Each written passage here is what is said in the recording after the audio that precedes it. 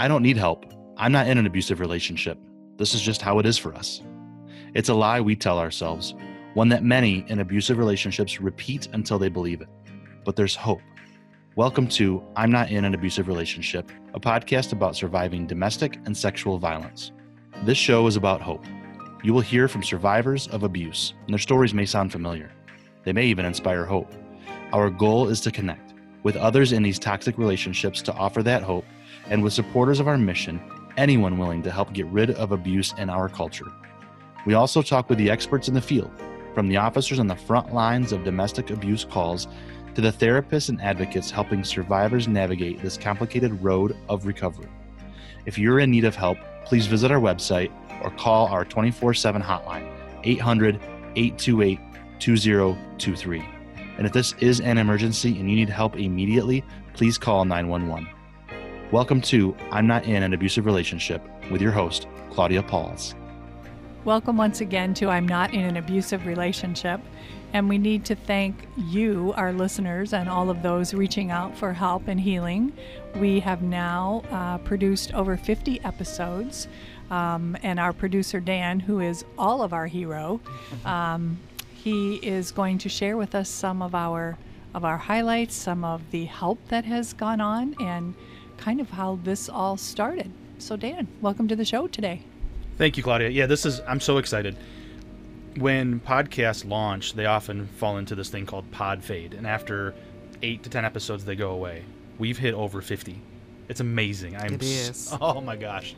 I can't believe that there have been 50. This time, I've learned a whole lot of things I didn't really want to learn, but right. The time that I have been with these wonderful people from DASIS is some of the most inspirational and valued that I have. Yeah, absolutely. It has so inspired discussions in my house. I have teenage daughters. It has inspired me to not just be a quiet voice of, well, it's not really my business. Like I'm empowered to have these discussions, and it's amazing. And one of the things that I've taken away, I wasn't even thinking about this until just now, I've used this in presentations when I talk about DASIS. You would maybe think, you would maybe assume stereotypes. The organization is almost 100% women run, and you would maybe think, some people might think, well, they're just probably man bashing. Men are the problem, blah, blah, blah. And oh my gosh, I am such an empowered male because that it's not that way. You women who run this are so welcoming and appreciative of the voices that men can add to it, and that we aren't the problem, but we certainly can be a huge part of the solution. Absolutely. I believe men are the solution. When you're looking at sometimes the victim or the population who is victimized is often seen as whiny or complaining, but when someone speaking their voice from the dominant population says, no, this is wrong, we're going to do something about this, we won't stand for it, let's band together to do it, then people tend to listen. You're the E.F. Hutton There you go. of our agency. Yeah. Well, thank you. So you want to talk a little bit about stats, maybe? I do. I'd love to hear them. This is exciting. So research shows that out of the 700,000 podcasts out there, the average downloads or complete listens in some way of a show is like 150. Okay, so an episode might get 150 downloads or listens. And that's just the average. And there are shows that get millions, the Joe Rogans of the world or the NPR of the world. And then there are some that get 1 or 2, right? Ours, Absolutely. you want to know what ours is now? I do. Yeah. Over 500 per episode is our That's average. amazing. Oh my God. Wow. So everybody, you thank the listeners. Absolutely, 100%. Thank you, listeners. You hear that, Absolutely. Trevor Noah? We're coming for you. I'd love to have Trevor on. That'd be great. I know, I love Um, just in case he's listening. That's right. That's right. You never know, because out of all the states, we reach all 50 states plus DC. Mm-hmm. And out of the top states that are listened to, Michigan is actually number 2 Right. to California. Wow. That's amazing. So I assume Trevor's in California. That's where all the famous I people think are, he's right? in New York. Is he in New York? All right, well, actually, New York is like number 4, so Still, he might listen. He still may be listening. So yeah, over 500 per episode is our average. We have 2 that have crossed the 1,000 download mark. Wow. Our most popular episodes. The first one is "What is domestic violence?" So we're gonna play a clip of that, and we're gonna discuss that. What is domestic violence? Well, domestic violence is a pattern of behaviors that the abuser uses against their intimate partner in the context that we talk about it, to either gain or maintain power and control. And it's intentional. No one just accidentally abuses someone else. It's intentional, and they do it because they want to, what's the word I'm looking for?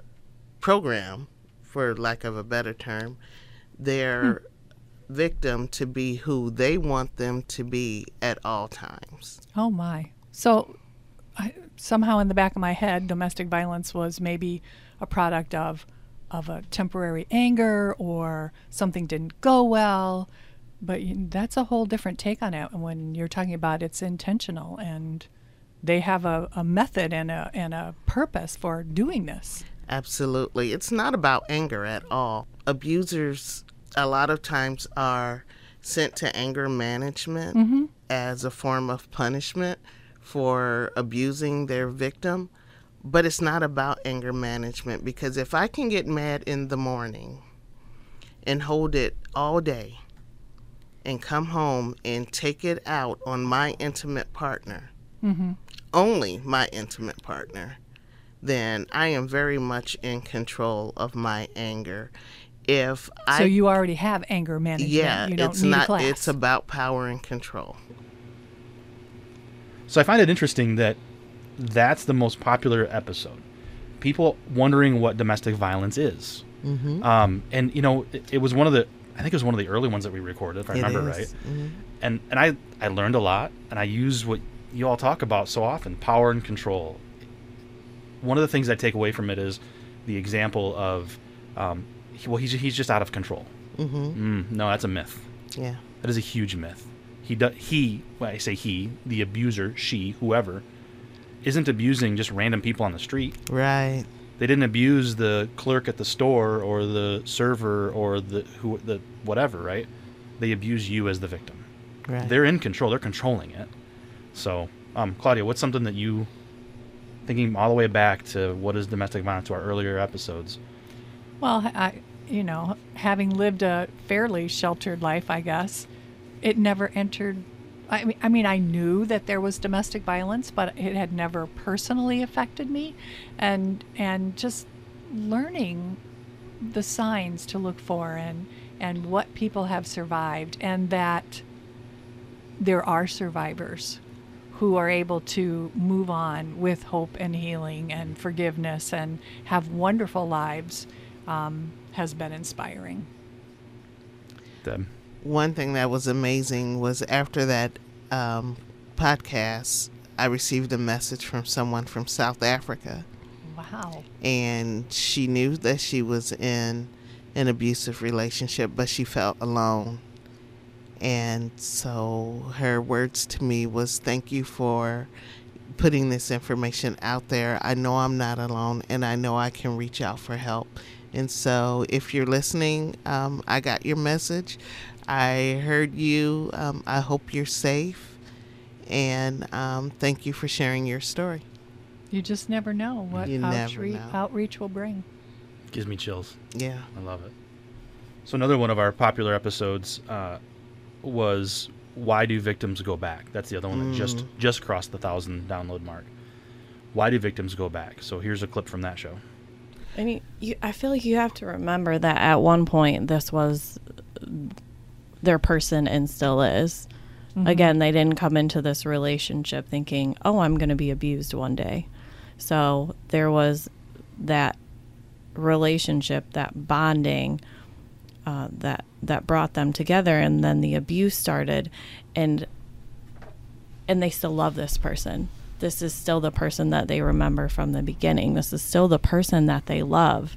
So when you're saying, well, oh, he hits her, or he's emotionally abusive. Well, at one point he was also supportive, caring and loving. Mm-hmm. Well, he wasn't, but that was part of that power and control, but he's still her person. He's So, the father Yes. of her children. And I know personally, my husband and I have been together for a very long time, and he's such a part of my life. I mean, we've been together more years than we haven't been. Mm-hmm. And so imagining life without him, imagining being a single parent without my partner there, that's hard to imagine even when you're in an abusive relationship. A lot of women will say, well, he's a horrible husband, but he's a wonderful father. I take notion with that, but in their eyes, that's the way it is. He loves his children. And one thing I tell them, I try not to talk badly about the abuser when they're sitting there, because again, this is the person that this person loves. But what I remind them is a good father wouldn't abuse their children's mother. Right. He's teaching your children what a relationship looks like. Is this the relationship model you want your children to then live out? Mm-hmm. Mm-hmm. Also, There again, I find it very interesting that that's a question that so many people ask, and I guess without even realizing it, I probably asked that. Why did she go back? Why didn't she get out of that relationship? Why did she not do something? And that's such an uneducated question. That's Yeah. exactly it. It's uneducated. Yeah. People need to learn about the circumstances that Yeah. victims are living in. Right. And no judgment that you're asking that. Like, we've all asked Right. it, Absolutely. but understand that, number one, don't blame the victim. My goodness, why does the perpetrator keep doing it? That's the question. And I found it fascinating. Deb, you can speak to this. It takes several touch points to help someone get out. 8 to 11 times. So when you meet someone and they're going through this, you don't know if this is their first reach out for help, if this is the first time they've been able to vocalize what they've been through. And so we all want to say that magic phrase or that magic word, and you're like, okay, you don't have to live like this. You know, your abuser will be held accountable, and we want that light to come on and they just be able to walk out the door. But we talk about barriers to why someone is not able to just walk out that door, and we need as society to realize that. And again, when you ask the question, why doesn't she just leave, that puts the responsibility on the victim to control what's going on in their lives. And if victims were in control of what was going on, it wouldn't be going on. Well, and also, in addition to that, we need to thank you and your staff and all of those who are working in domestic assault and sexual assault prevention, because I never thought that how many times it would take to actually have a victim get some control or be able to change their lives. And the fact that you don't give up and that you realize this may not be the time, but I'm going to stick it out rather than say, well, this isn't working, forget about it. It's astounding what you and your team and everyone working in this arena is able to do to help people. Amen. If I wasn't already standing up, I'd be standing up. Absolutely. Well, we love have what an Basic amazing does. team. And it is a team effort. It's not just one person going out and doing it. We all need each other. We need each other to help us help others. We need each other to help us help ourselves. Well, and to As we're deflect going some of what through you're that. yeah. Processing and self-care Yeah. is something that we preach all the time. And so we're definitely a family who comes together to comfort one one another, a family who doesn't always get along or agree with one another, but we're a family. And so we continue to come back together to because we're singularly focused in our mission, and that is to end domestic and sexual abuse in our lifetime. And it may not happen, but we're not going to stop working towards that. And that's probably why it will happen. That's right.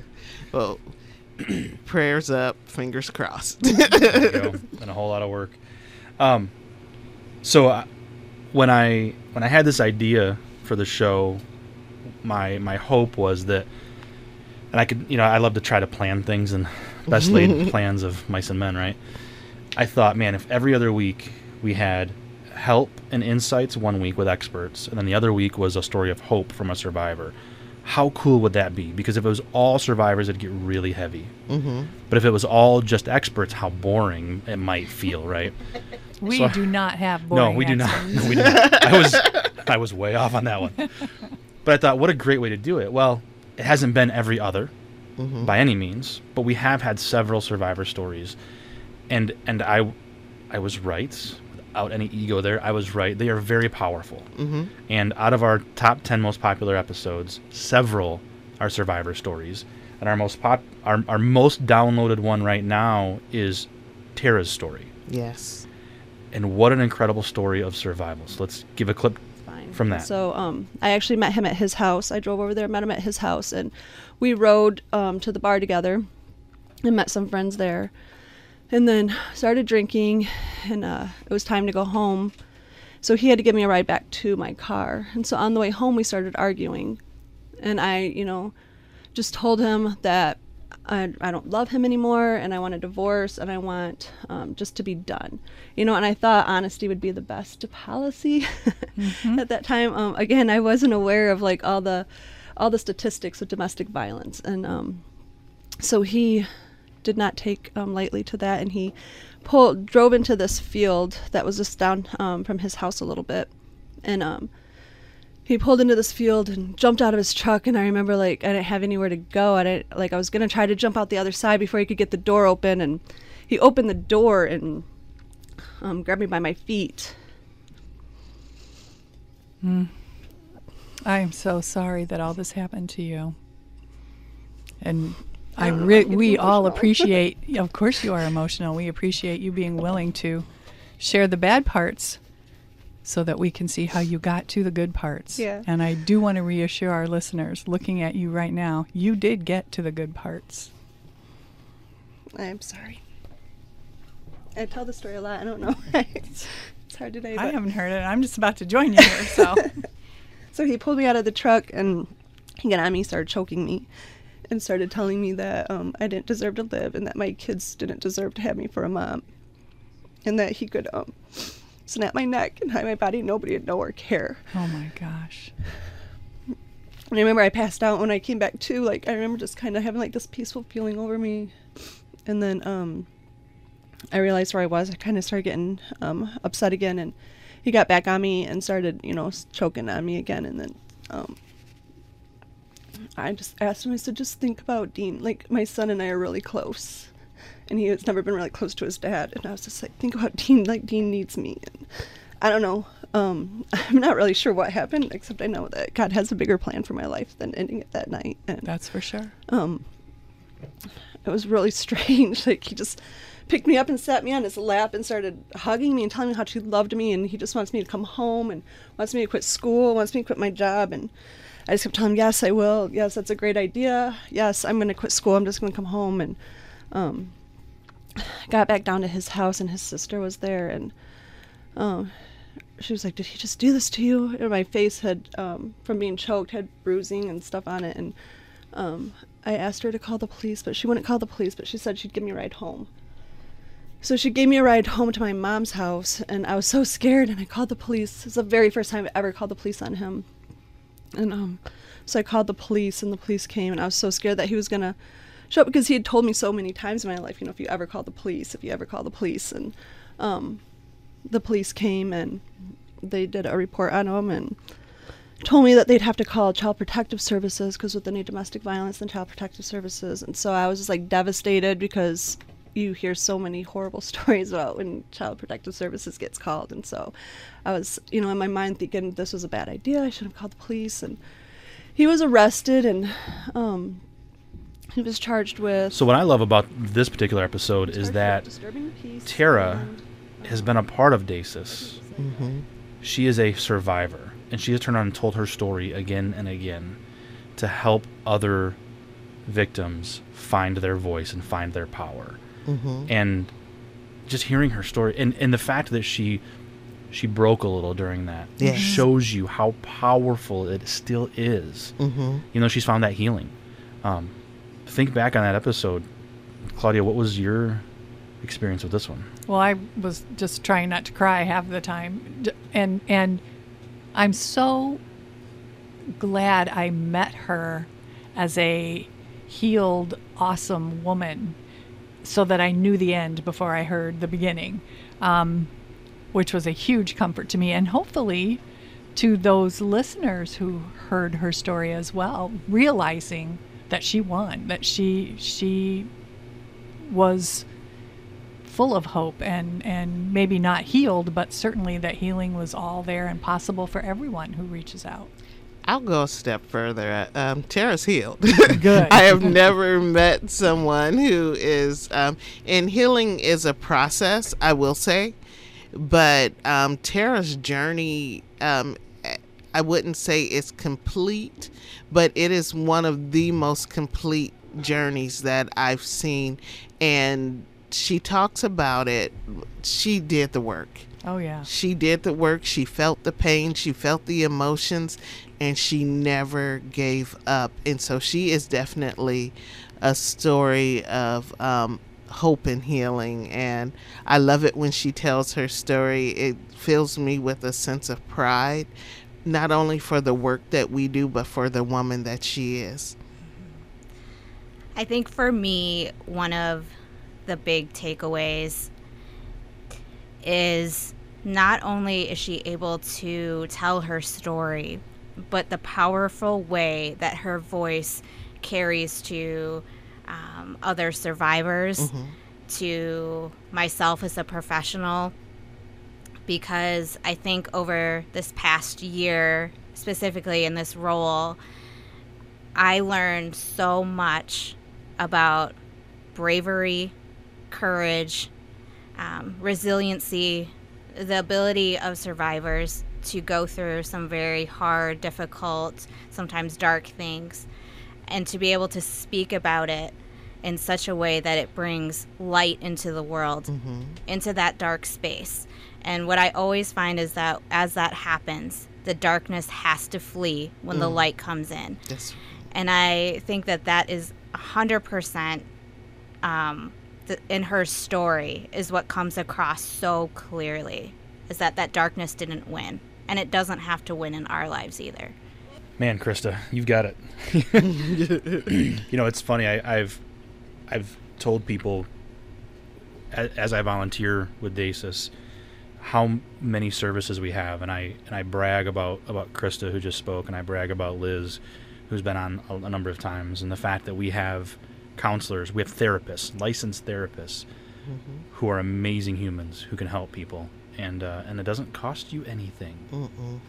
Like, our services should cost everything, and they cost nothing to our community. It's a beautiful thing. The thing is, the people that we help have already paid so much that getting the help that they need shouldn't cost them another penny. It shouldn't cost them another thing. And it's free, but they have to work.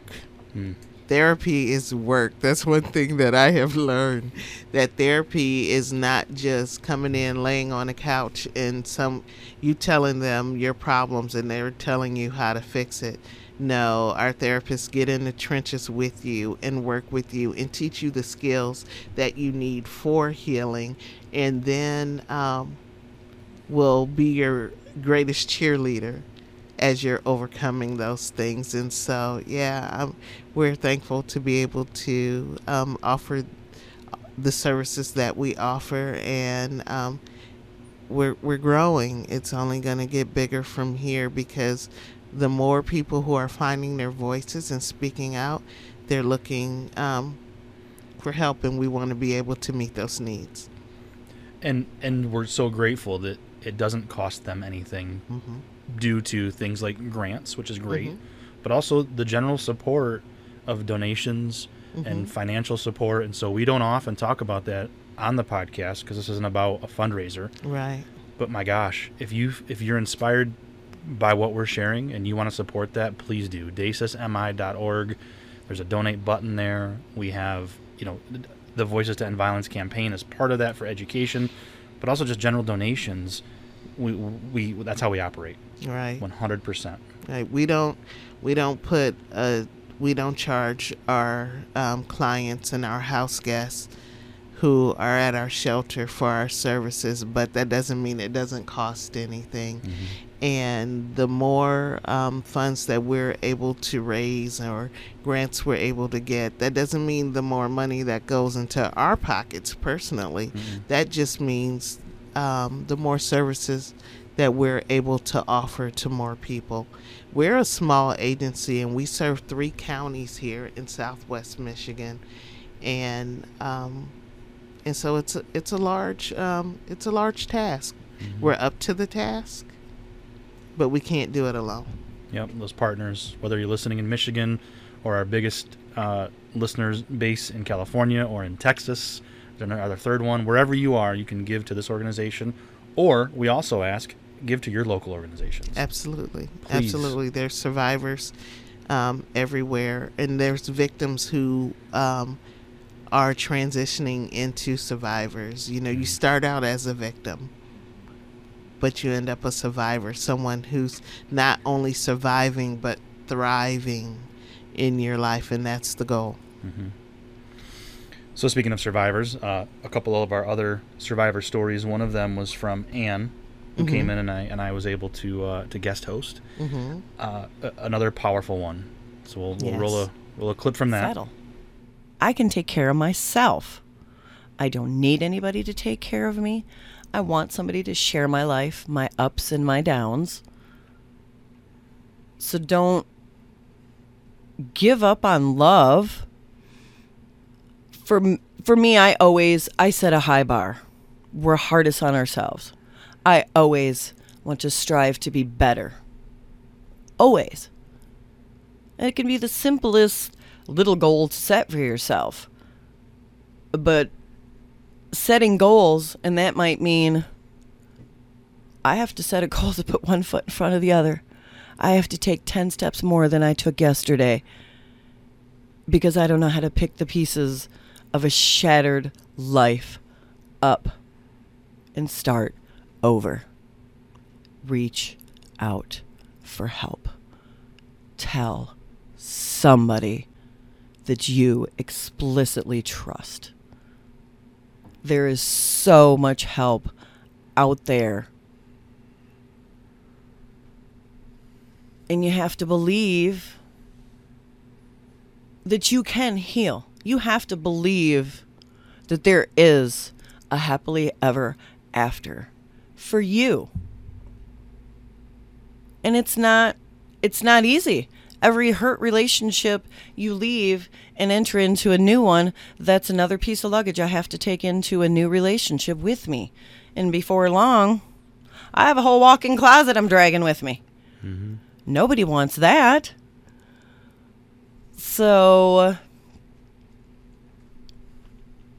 again, I cannot stress enough that how my healing has healed me may not be the healing that's going to heal for you. But do not be shameful. You have nothing to be ashamed of. There is a hope. There is a bright future. You take one step at a time. So there again, this was a victim at one time who has become a survivor. And what I found interesting about this one was we hear about a cycle of abuse and how that like goes over generations. For Anne, it was a very personal cycle of abuse. It was. She would go from one relationship to the next, and it was difficult to hear, but it was also very powerful to know that despite that, or maybe because of that, she'd become such a strong person on this side of it. Deb, what was your takeaway from Anne's story? Just her resiliency. A lot of times, and she did the work. She did the work in order to get to where she is, and she could have kept her story to herself. This is my story. I'm not putting it out there for anyone else to hear, but through her story, other people are going to be able to heal. And the fact that she and Tara never gave up on love, because a lot of times that's what happened. They believe, a lot of survivors believe the lie that they're unlovable and they're so broken that there isn't true love waiting for them, and a lot of times that there is, and so be willing to do the work, and the work is hard and it hurts, but the reward at the end is so worth it. Absolutely. And out of that top 10 episodes, the final one I kind of want to run to is Tori's survivor story. Yes. Me, it's I'm in between him and my brother, just trying to get them to not fight. Next thing you know, my ex-boyfriend, he throws the first punch. So my cousin and the 3 friends on the porch, that's all they see is us tussling on the ground. So they immediately run to the street and they end up jumping him. So it's him getting jumped by 5 different people. I obviously don't want this to happen. And in Detroit, as soon as you hear something, everybody runs outside. So then everybody runs outside. They're looking at the whole situation going on. I'm in the middle of the street. I think I was having a panic attack. I couldn't breathe.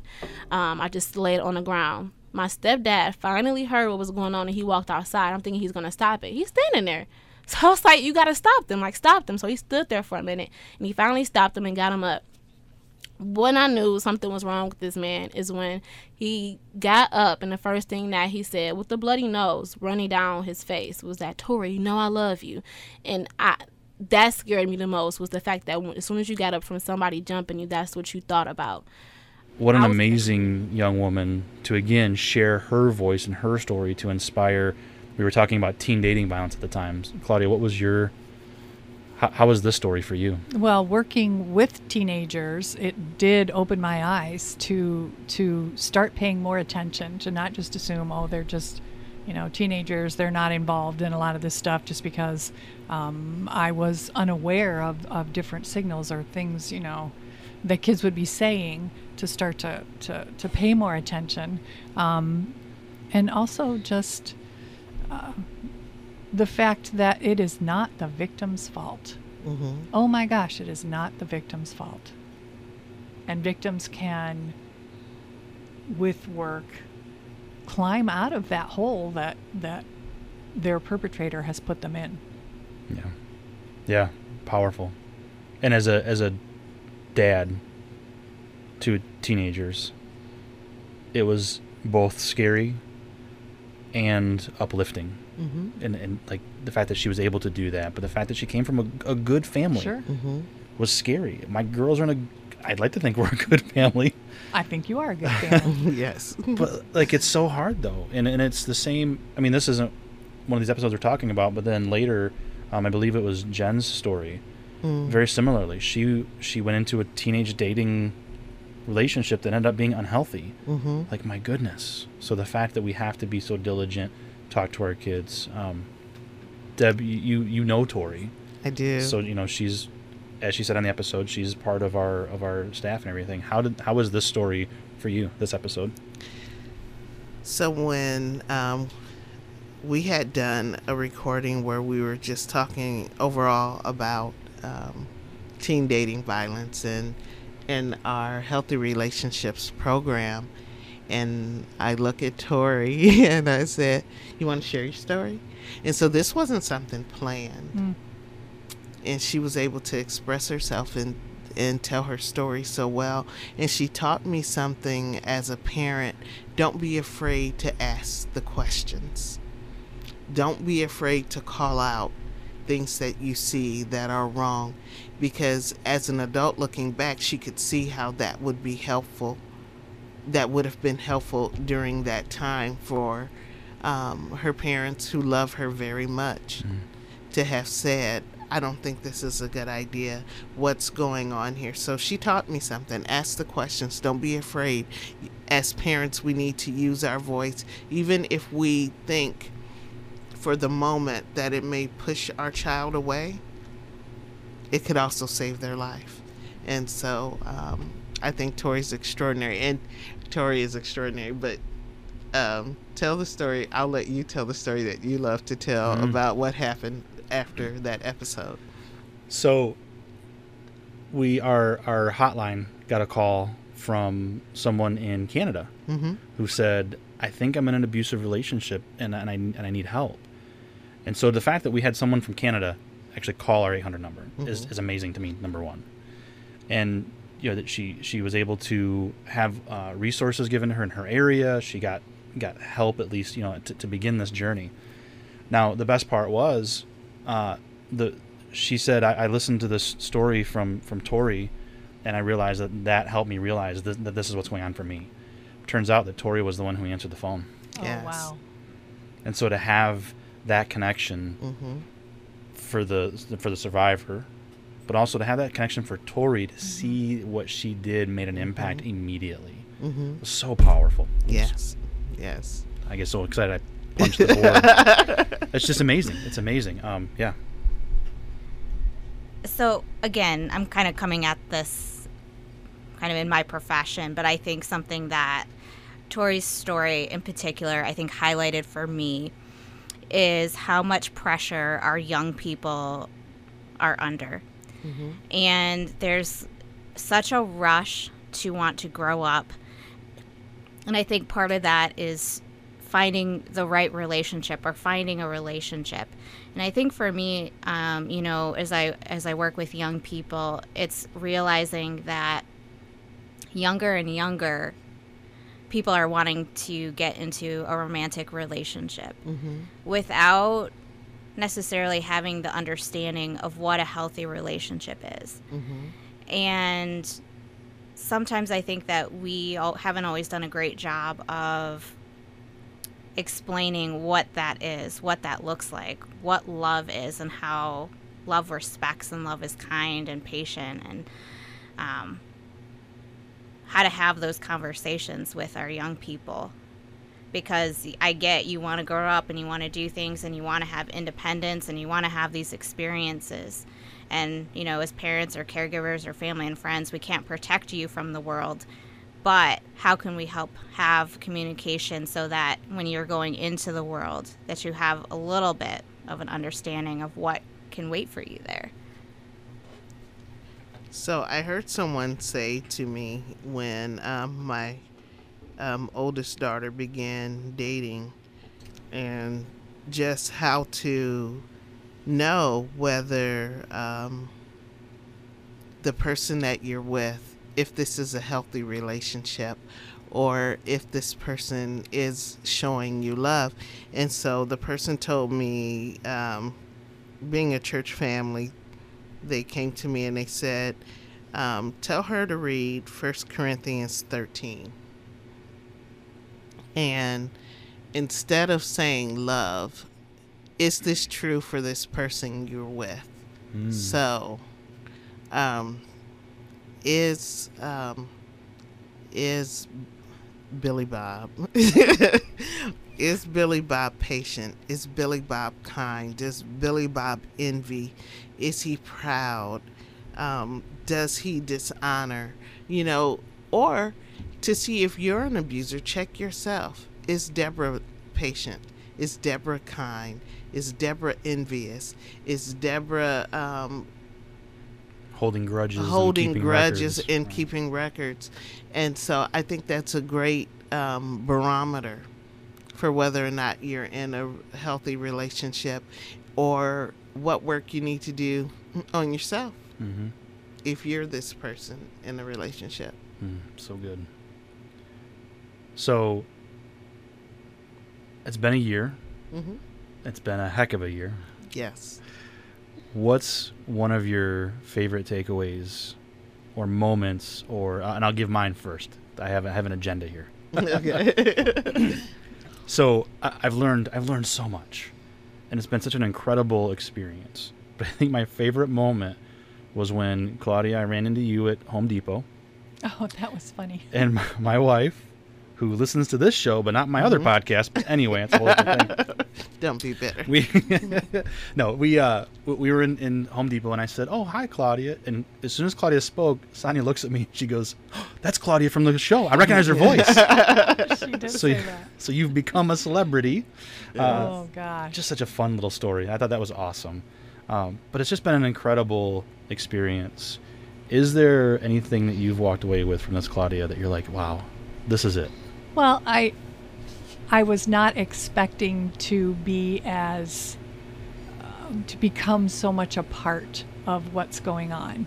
I just thought, okay, yeah, sure, I can go in and, I don't know what they want me to say, but they'll, write some stuff down. But you can't be here and not listen and not learn and not empathize with everything that everyone has been through, whether as a therapist or as a victim. And as I've mentioned before, I have learned so much. Not that I wanted to learn it, but I did need to learn it. And everyone needs to be part of the solution, or that problems will just continue. Very well said. Debbie? I think what I appreciate about this show is the team effort that goes into producing these shows, and the people who are willing to lend their voice, lend their hands. There are voices that you never hear on the podcast that are very much a part of what goes on in this room to be able to help others.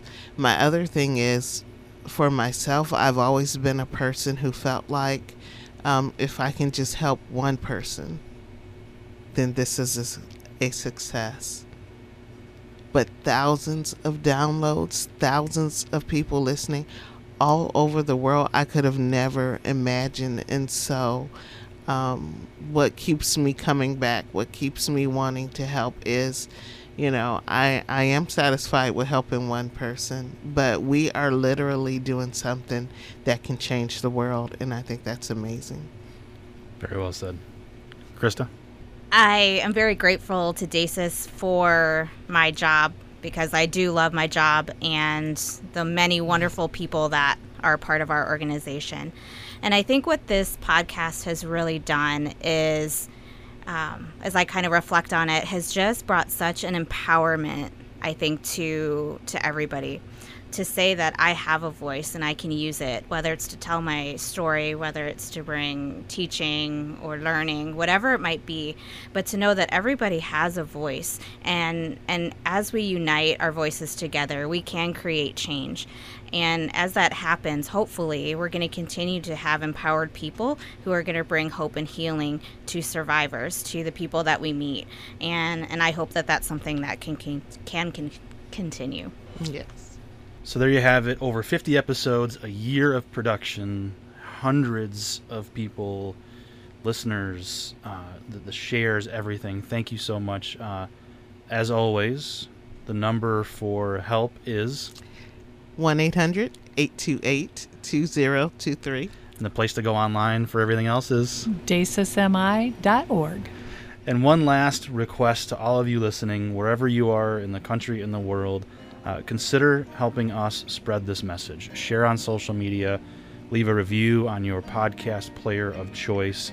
Send us a message. Let us know that you're listening, that we've helped you.